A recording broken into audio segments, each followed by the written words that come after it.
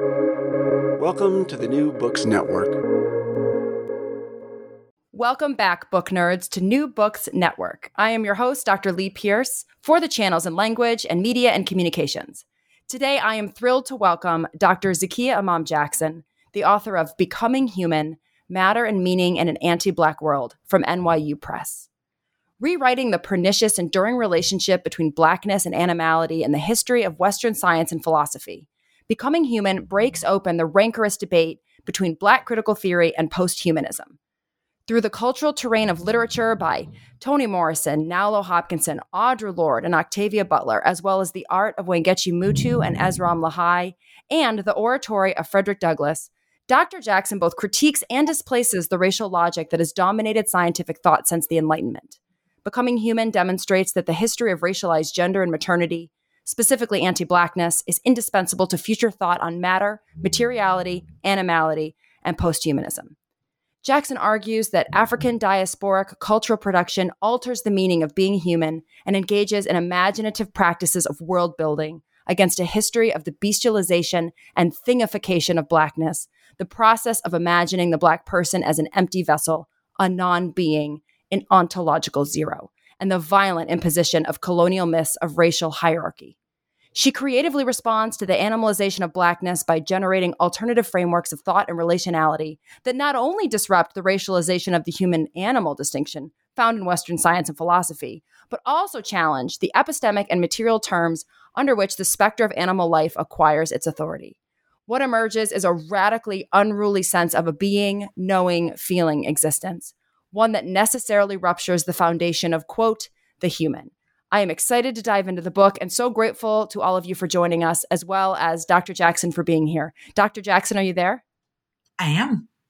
Oh, terrific. Well, we're so happy you could join us on New Books Network today. And I was hoping, well, first of all, do you prefer Dr. Jackson or Zakiya? Zakiya is fine. Thanks for asking. Yeah, of course. All right. Well, again, I'm so thrilled to have you here. I so enjoyed reading this book. And I was wondering if you could start by just telling the audience a little more about yourself and how you came to write Becoming Human.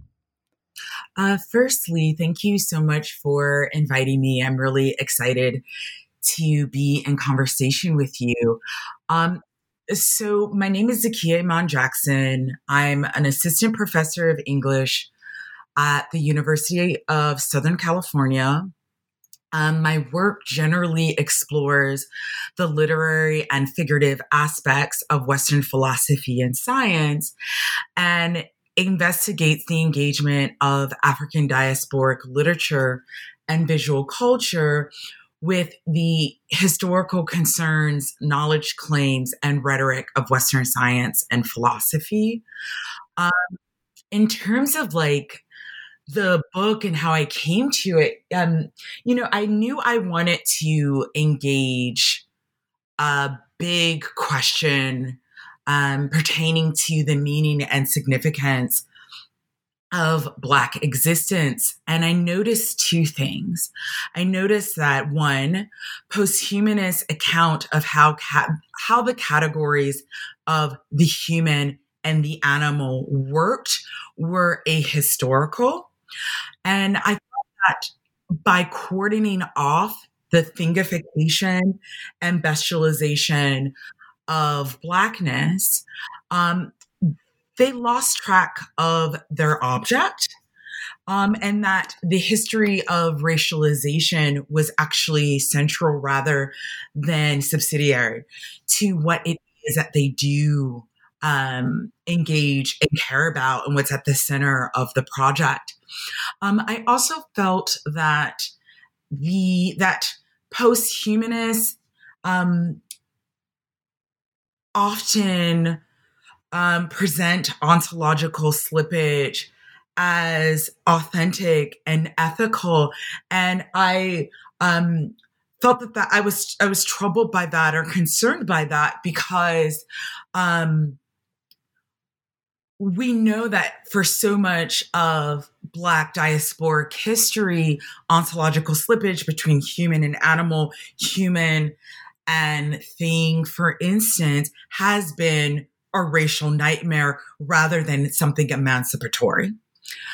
And I also notice in terms of scholarship on race and scholarship in Black studies that there was very little discussion of bestialization.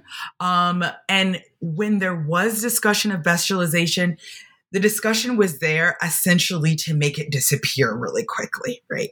And so that there oftentimes an easy dismissal, I think a too easy dismissal of what the operations, dismissal of bestialization and not really a dismissal of bestialization as anti-Blackness or the work of anti-Blackness, but not a real engagement with the operations of bestialization. And so the quick dismissal that usually took the form of, well, that is racism, identifying the racism of the population of Black people and animals, and a simple, straightforward affirmation of Black humanity. I felt that was not as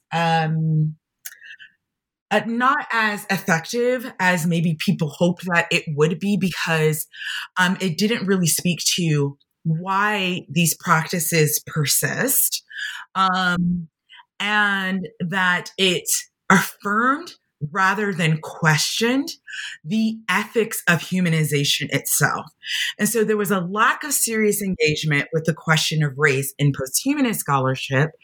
And then there was also a lack of serious engagement with animality or the animal as such in race studies. And from observing these two approaches, I said, okay, here's my project. I think that there's something that I can offer to this conversation or lack of a conversation across the two fields. Well, yeah, and it's an important point because, you know, when you kind of just say like, oh, I found the bestialization of the Black human, that's bad. You don't do what your book is able to do, which is you actually find some very problematic recodings of bestialization throughout the book that are very current. And it disrupts this idea that this is something, quote, we used to do. And now we know it's bad and we know it when we see it, and it doesn't morph and it doesn't change when in fact, you know, this concept is now. It's in the now all the time in science, in literature. And, you know, I appreciate it. And I think it's a bold claim that carries itself throughout the book. So with that said, what do you think is the big reason why people might want to read the book? What do you think the big takeaway is? And maybe you want to speak to a few audiences, not just the big takeaway for, say, posthumanists, but maybe a general reader who doesn't actually have a disciplinary identification. Yes. Okay. So, you know, I argue in the book that the human and the animal are metaphysical categories that have material consequences. I maintain that ungendered Black female flesh and maternity acts as a fulcrum for their interrelated discursivity and materiality, largely due to the central role of reproduction, or the role that reproduction plays in determining species demarcation and the racialization of that function. So in Becoming Human, I trace the production of the human in the history of biology, anthropology, law, and philosophy. And what I find is not Black exclusion. Often, our conception of anti-Blackness is equated with dehumanization, denied humanity, or exclusion. Yet, as Saidiya Hartman has identified in her path-breaking study, Scenes of Subjection, Terror, Slavery, and Self-Making in 19th Century America, the process of making the slave relied on the abjection and criminalization of the enslaved's humanity rather than merely on the denial of it. So with Hartman's insight in mind, I argue that what we have to contend with is more complex than a simple opposition such as inclusion versus exclusion, binaristic frameworks such as humanize versus dehumanize and the human versus the animal are insufficient to understand anti-Blackness because racism has developed social technologies of recognition in an effort to demean Blackness as, quote, the animal within the human form. Now, this is not to say that expressions and practices of anti-Blackness never radically exclude Black people from the category of the human. Rather, the point is that inclusion does not provide a reliable solution because in the main, Black people have been included. One might even say dominated by notions of universal humanity, but as the incarnation of abject dimensions of humanity. Thus, Black people are without shelter of rights and protection, whether invited into or locked out of this thing we call the human. Consequently, a transformative approach to being, feeling, and knowing is what's needed rather than the extension of human recognition under the normative conception. My project aims to expose and meditate on the violence of liberal humanism's attempts at humanization. So it is not a book about the happy ideal of human recognition at all, but an investigation of the human in action. And what I find is that the happy ideal, what I suggest is that the happy ideal of being seen and recognized as human, in actuality, is an alibi for its terrorizing practice. Yeah, and you're kind of very insistent on this throughout the book because the book is a lovely oscillation between your interventions into these fields of law and science, kind of showing how they aren't anti, but they include in order to exclude, so to speak. And then by contrast, you choose all of these African diasporic cultural productions, art and literary texts in order to not exactly like argue for, but carve out how each of these different texts offers what you call gestures of potentiality for Blackness. And of course, what you just said is you don't mean these texts are the happy, fully productive, fully visible, fully included Black subject. They are these gestures of potentiality for, I guess, for lack of a better word, alternate ways to navigate the logics of inclusion and exclusion. And so how do you see the emancipatory potential? That's not even the right word, but how do you see these gestures of potentiality kind of working in and against the logics of anti-Blackness that you see happening in the disciplines that you study? Great. So, thank you for that synthesis. So in terms of gestures of potentiality, so the modes of being examined in the book in the African diasporic literary and visual works do not advocate for a politics based on rights and entitlements under the law because of, the very reason I just mentioned, like that Black humanity is recognized at the site of criminalization, right? And so they're not advocating for rights and entitlements under the law, but that the gestures that they point to or the ways that they gesture is undergirded by demands that are criminalized, pathologized, are simply illegible to and by the normative mode of the human. These demands emerge from a different way of being, knowing, feeling existence than the ones that are legible and codified in law and the dialectics of man. And so the expressive works I'm looking at, they're pointing to kind of transient and fleeting expressions of potentiality that don't currently have a locus, but emerge through an investment in creativity, the imagination, and speculation as a site of contestation. And they are grappling with this space that we are in, which is this space that is hard to map between legal emancipation and substantial freedom, the putative formal end of colonialism, and the dream of decolonization. And so they speak to a kind of a virtual space of potentiality that is not complete. These gestures are incomplete, but they point to a desire and a world upending claim that is not currently recognized in the social that gave rise to them.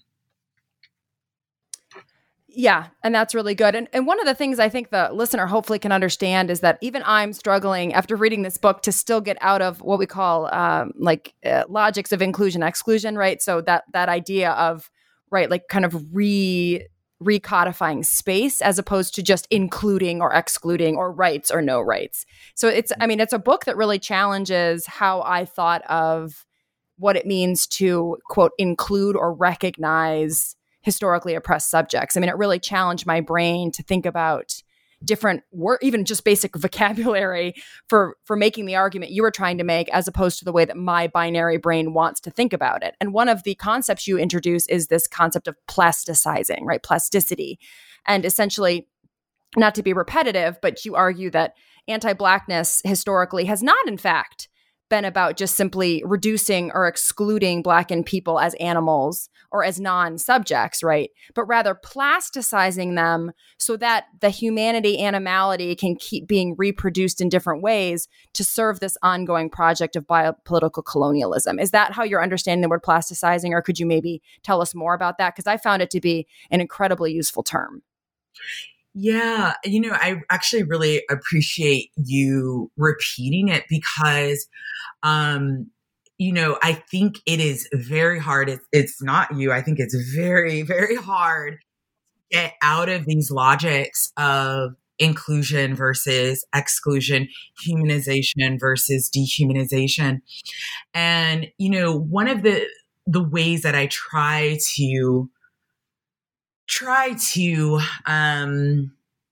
kind of fill that out is to maybe start with suggesting that that the human is not a unitary sign with uniform effects, but rather a racially stratified and stratifying concept. As I stated before, and as you repeat it, the book is not about exclusion or denied humanity or dehumanization. Rather, the book concerns the imposition of a racialized conception of Black humanity. And so already there, I'm trying to introduce this idea that the category of the human itself it's cut, and the cuts produce different formations with different histories and different effects. So that I argue recognition and inclusion are extended in the interest of plasticizing that very humanity, whereby the animal is one, but not the only form Blackness is thought to encompass.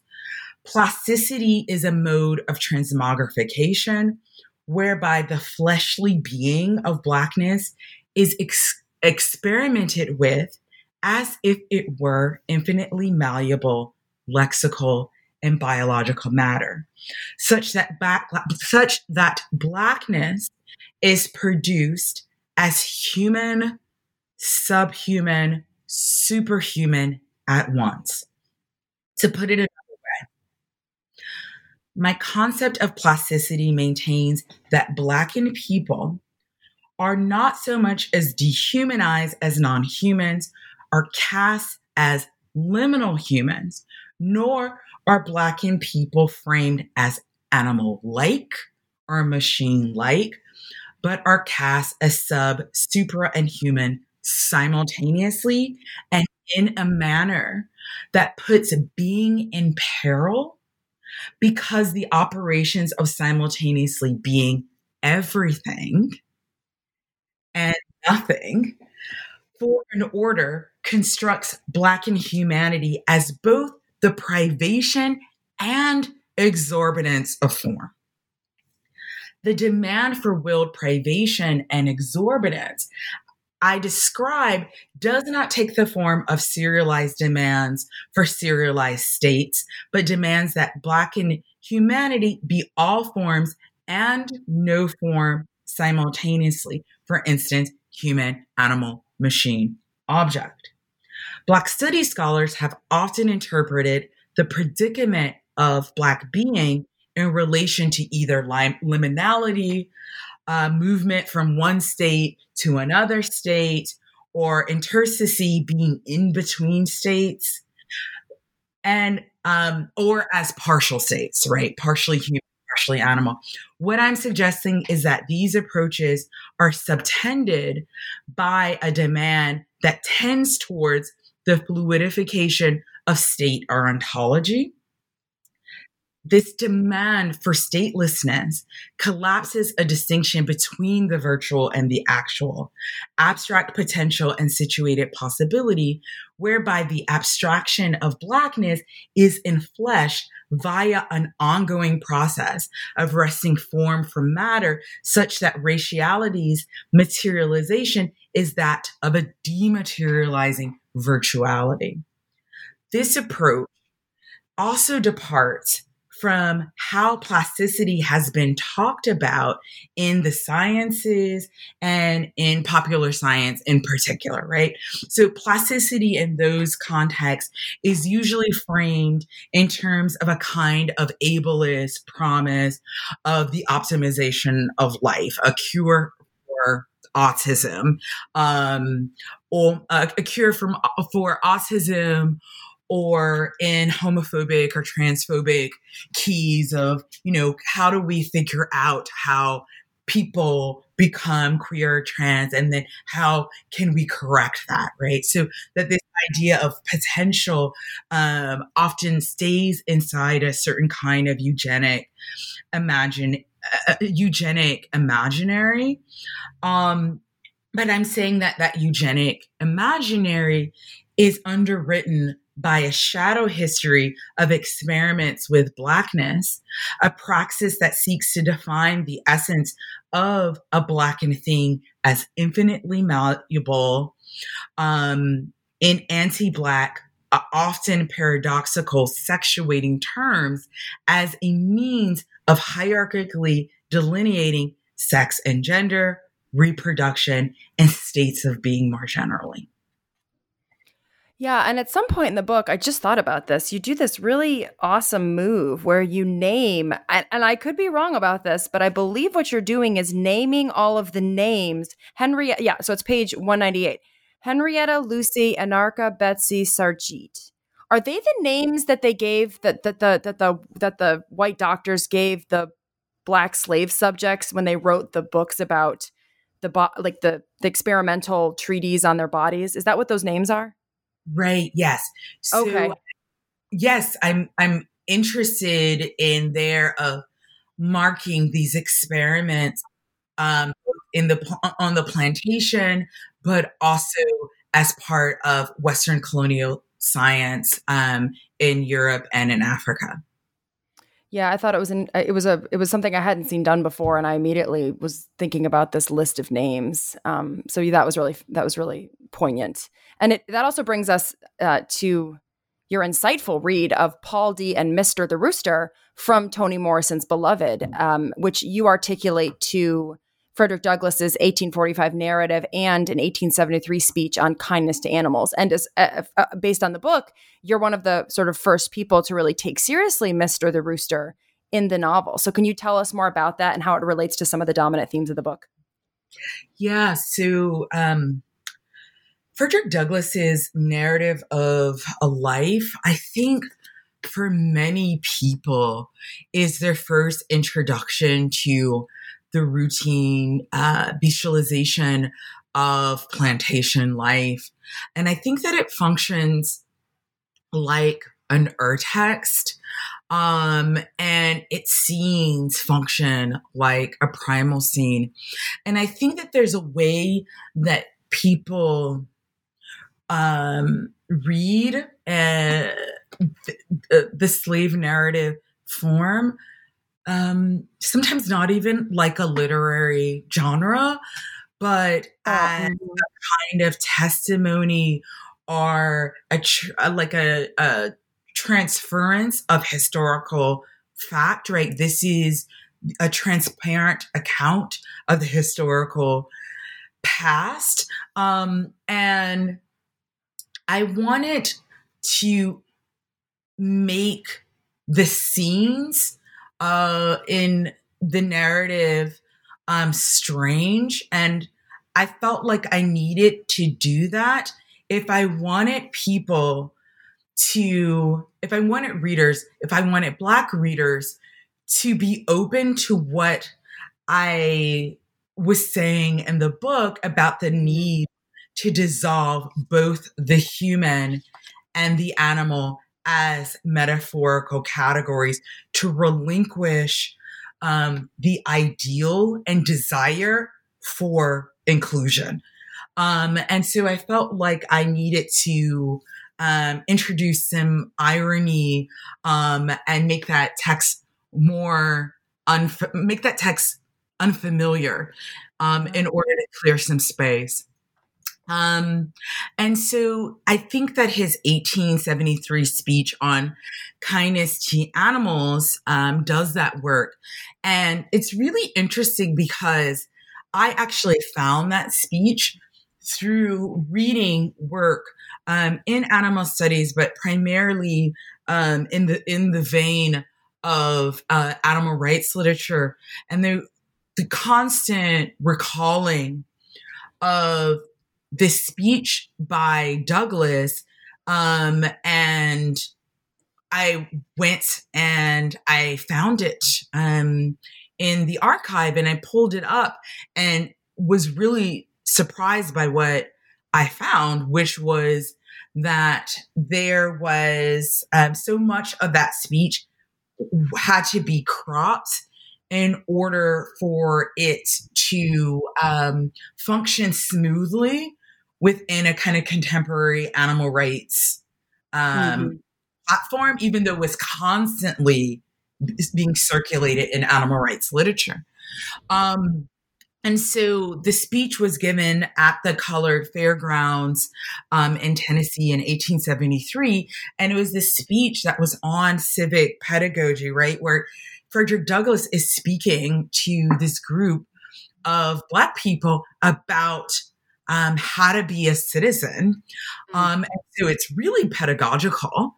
And in that speech, smuggled in that speech, are some ideas about the need for Black people to be obedient subjects of law, and a investment in palliative approaches to reform and humane treatment, the palliative reform in our treatment of animals, and a loosening, but also a deep commitment to hierarchies of reason and feeling. Now, what was striking for me as a scholar of Black studies was that these logics of stewardship were the logics of stewardship of slavery. That it was actually, he was extending these logics into the domain of moving from how to kindly treat your slaves to how you should kindly treat animals. And it was really surprising for me because of the ways that both the kind of stature and oftentimes uncomplex ways that Frederick Douglass is kind of memorialized in Black history, and also the ways that his speech had to be selectively edited in order to make him a smooth, easy subject of a certain kind of animal rights politic. And so the logics that he was advancing for inside of those logics, Black people as well as animals, neither one are in the position of being a self or an other, but are sub-other. So what's at stake for me in what we might call intersubjectivity between Paul D and Mr. the Rooster, which I don't call intersubjectivity, I call correspondence, to both, invite us to recall both kind of similarities in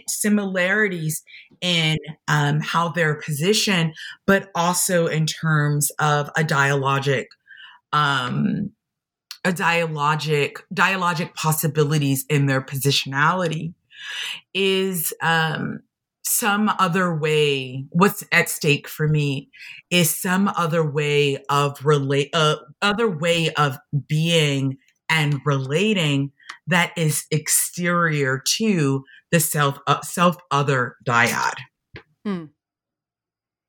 And then just because I don't want to take it for granted anyone's read it, will you give a quick overview of like who is Paul D and who are Mr. the Rooster? And then how do you see that correspondence kind of taking shape in the book? Yeah. So like a quick summary. It doesn't need to be fancy. Yeah. So okay. So Beloved is a what we would call a neo-slave narrative. So its setting is the historical past, but the dilemmas and the predicament it's taking up are being articulated through the predicament of Black people in the present. And so we might say that it works somewhat allegorically. So rather than being about the past, it's much more about the predicament of Black people in the American project, and is, I would say, much more about the present than it is about the past. But the past is seen as being connected to the present, but it's really trying to think through how we got here and what is here. And so that's, like, I would say, a kind of general description of the book. And Paul D is a former slave who is trying to build a life for himself in the North with a woman that he at one time was captive with on the same plantation. And on that plantation, there was a rooster named that they called Mr. And I look at a scene of an exchange of glances between Mr. and Paul D and offer an interpretation about what opens up through the politics of what opens up with respect to the politics of sex, gender, and reproduction through an encounter between them. Yeah, and if I could read a little bit, if you don't mind, on page 69, this reading of these glances between this rooster and Paul D are really, really illuminating. I actually went back and read Beloved after I read this, and I couldn't believe I hadn't seen it before, because your explanation of it made it seem so obvious. And yet, as you pointed out, many people, I mean, Beloved's been studied a lot. And so it's remarkable that you're the first person to kind of bring light to this. But on page 69, you write, in describing his presumably indispensable role in Mister's birth, Paul D both identifies with and abjects the hen. Realizing that he has thus far been blind to crucial aspects of slavery's gendered violence, his initial response is to displace those feelings onto Mister as representative of a loss of the illusion of a proper gendered role. And it is this natality, this irreducible femininity that Paul D resents as Mister reminds him of the plasticity of his manhood, or more precisely, that such plasticity represents the impossibility for an unqualified manhood to take hold, right? So this language of identifies with and objects, displaces onto and accepts. I mean, the glances are back and forth, back and forth. He's perceiving Mister perceiving him. I mean, it's really dynamic and fascinating. And I think speaks to exactly your point, which is the way that Black manhood in this chapter especially is plasticized for the purpose of ongoing colonial projects. Yeah. Yeah. And that moment for me partially comes out of me wanting to tarry with and add complexity and even question some of the basic assumptions of Derrida's work on the animal. And in that work, The Gaze, he shares this story about, I think he gets out of the shower and his cat is there. And yes. He has this exchange of glances between him and his cat, and it becomes this story that launches a conversation about the relationship between animality and logics of sex difference, and what he calls Western philosophy as a bestiary. And so I was struck by this moment because I think it situates what it is that Derrida says in that essay, The Animal That Therefore I Am, More to Follow. It situates what Derrida says in that essay and shows the ways that Derrida's logics are cut by racialization, yes. And that the conclusions that Derrida comes to in relationship to human exceptionalism, human privilege, don't work in the instance of Blackness and don't work in the instance of Black manhood. Yeah, so you actually see in the Mister Paul D relationship, you actually almost see Morrison exceeding Derrida's own argument, right? Like Derrida is held back by these kind of implicit whiteness assumptions that he can't get past because of his milieu, and you see Morrison almost being more Derridian than Derrida in that Beloved scene. If that seems fair to you, it might not seem fair. Agreed. But that's what it feels. That's what it feels like to me. So, as usual, Toni Morrison wins. And then jumping to the end of the book, you intervene in a different field, which is this, to kind of get it back to the science angle, this emerging field of epigenetics.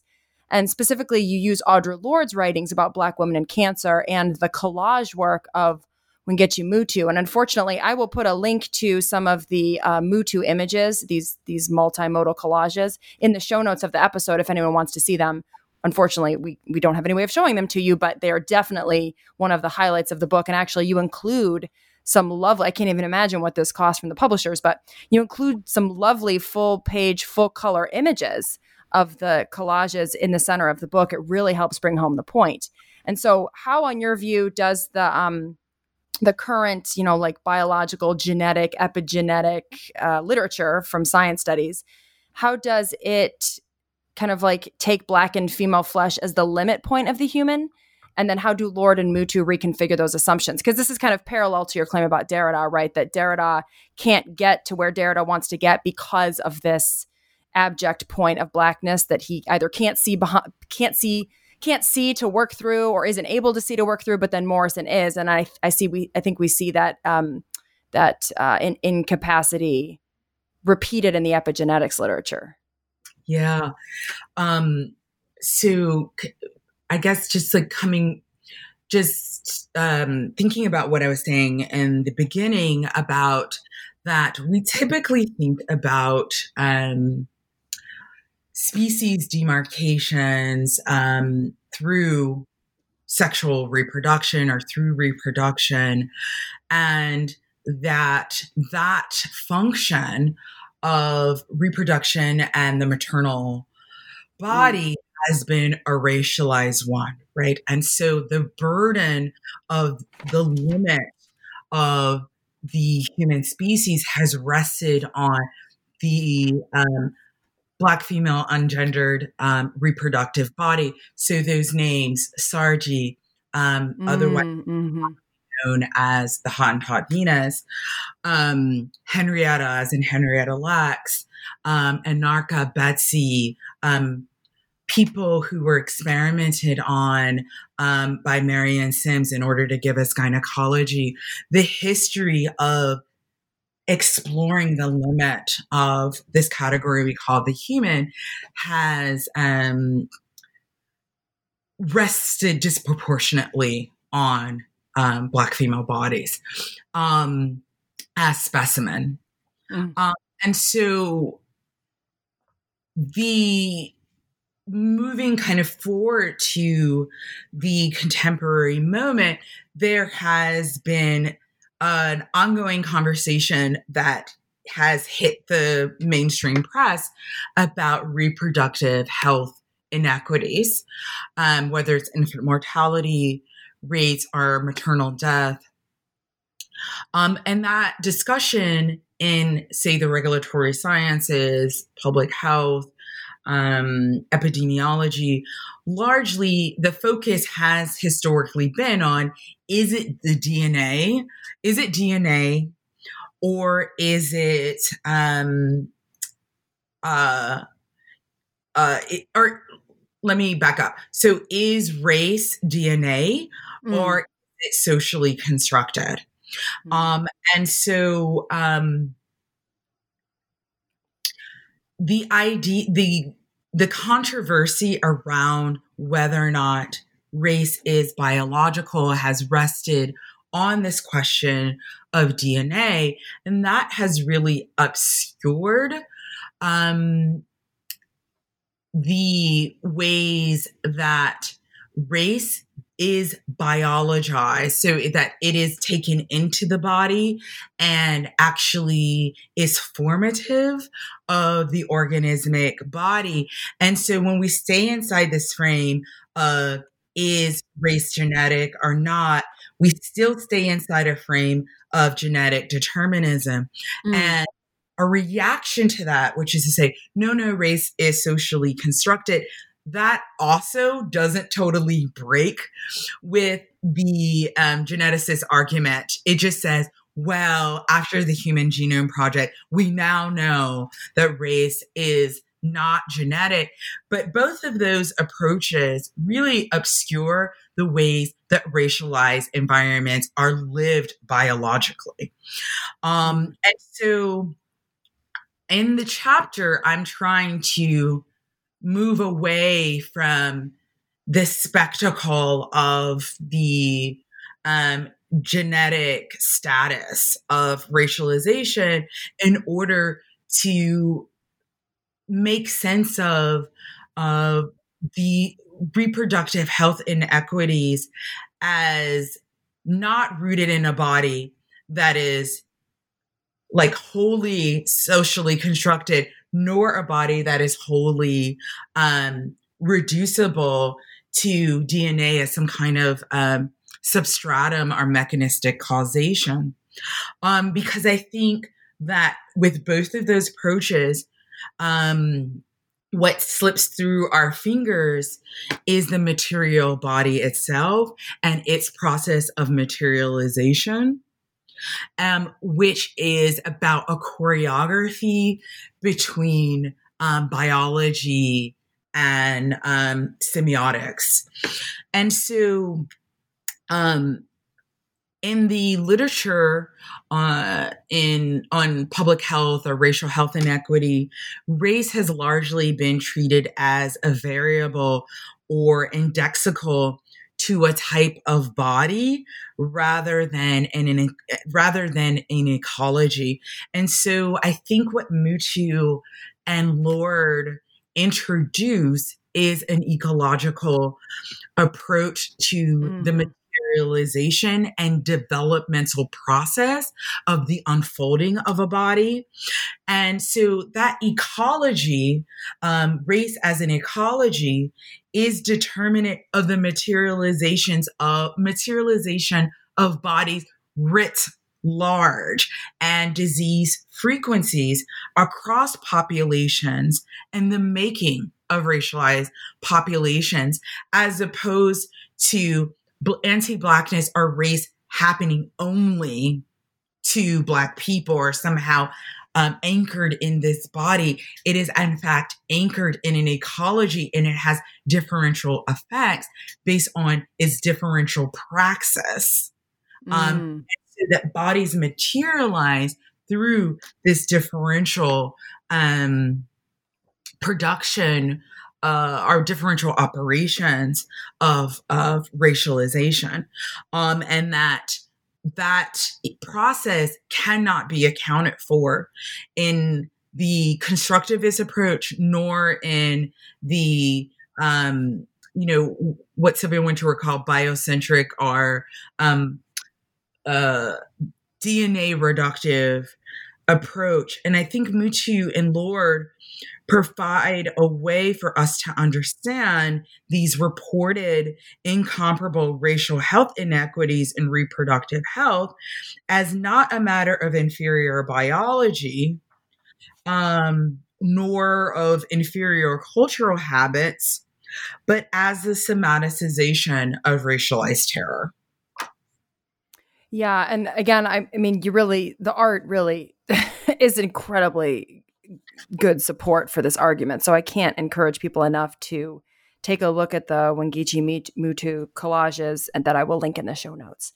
And so with that, we've only, as with these really fascinating books that are such deep dives into complex topics, we haven't even touched on your work with Naulo Hopkinson's Brown Girl in the Ring or Octavia Butler's Bloodchild and Insect Poetics. But we are kind of coming up on time. So is there anything left in the book, a specific piece, a specific argument, a specific artifact that you really want to make sure comes to the fore before we kind of wrap up and leave the reader to go get the book and enjoy the rest of what we haven't been able to touch on? Yeah, I guess maybe the last thing I will say is that I think that we have largely ignored alternative conceptions of being and the non-human that are produced by Black people and in African diasporic cultural expressive forms. I think because we are still seduced by this idea that to be recognized as human will somehow provide safety, or is a kind of solution. But I think that when we look closer, what we find is that so often the prelude to violence, to terror, to domination is actually the recognition of aspects of being that are seen as uniquely human, language, sentience, feeling, making kin, that those things actually become the inroads for the kinds of violence that we understand as dehumanization, free will, for instance, and that those things become actually what is criminalized. So I think that if we read African diasporic literature and art philosophically for its philosophical premises, interventions, and implications of these forms and traditions, I think that we get, not all the time, but quite often, more often than we recognize, very powerful theses on religion, on theology, on political theory, on ontology, on epistemology.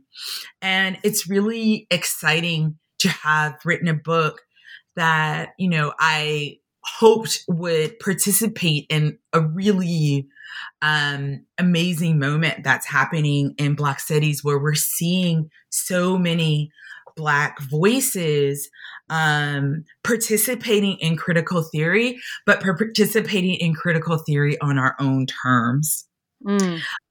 And so I think what surfaces in that process is a decentering, and hopefully produces the sense of an urgent need for the dissolution of dominant logics of all kinds, including those that underwrite feminism, animal studies, and posthumanism.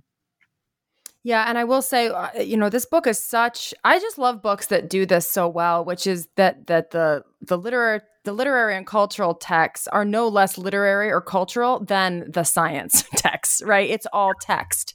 And as a result of your willingness to look at things like that, you come away with just a rich reconsideration of some of the, you say it's a project of redefining terms, right? So instead of just taking these dominant terms from feminism and animal studies and posthumanism and epigenetics, you keep pushing back on them and emerging with these alternative frameworks like plasticization, like Black matter, like you said, ecology, right, instead of epigenetics. So thank you so much. And I, again, cannot recommend this book enough. And it's proof, of how valuable the humanities continues to be in quote unquote a STEM world for sure. So that's another great reason to pick up the book.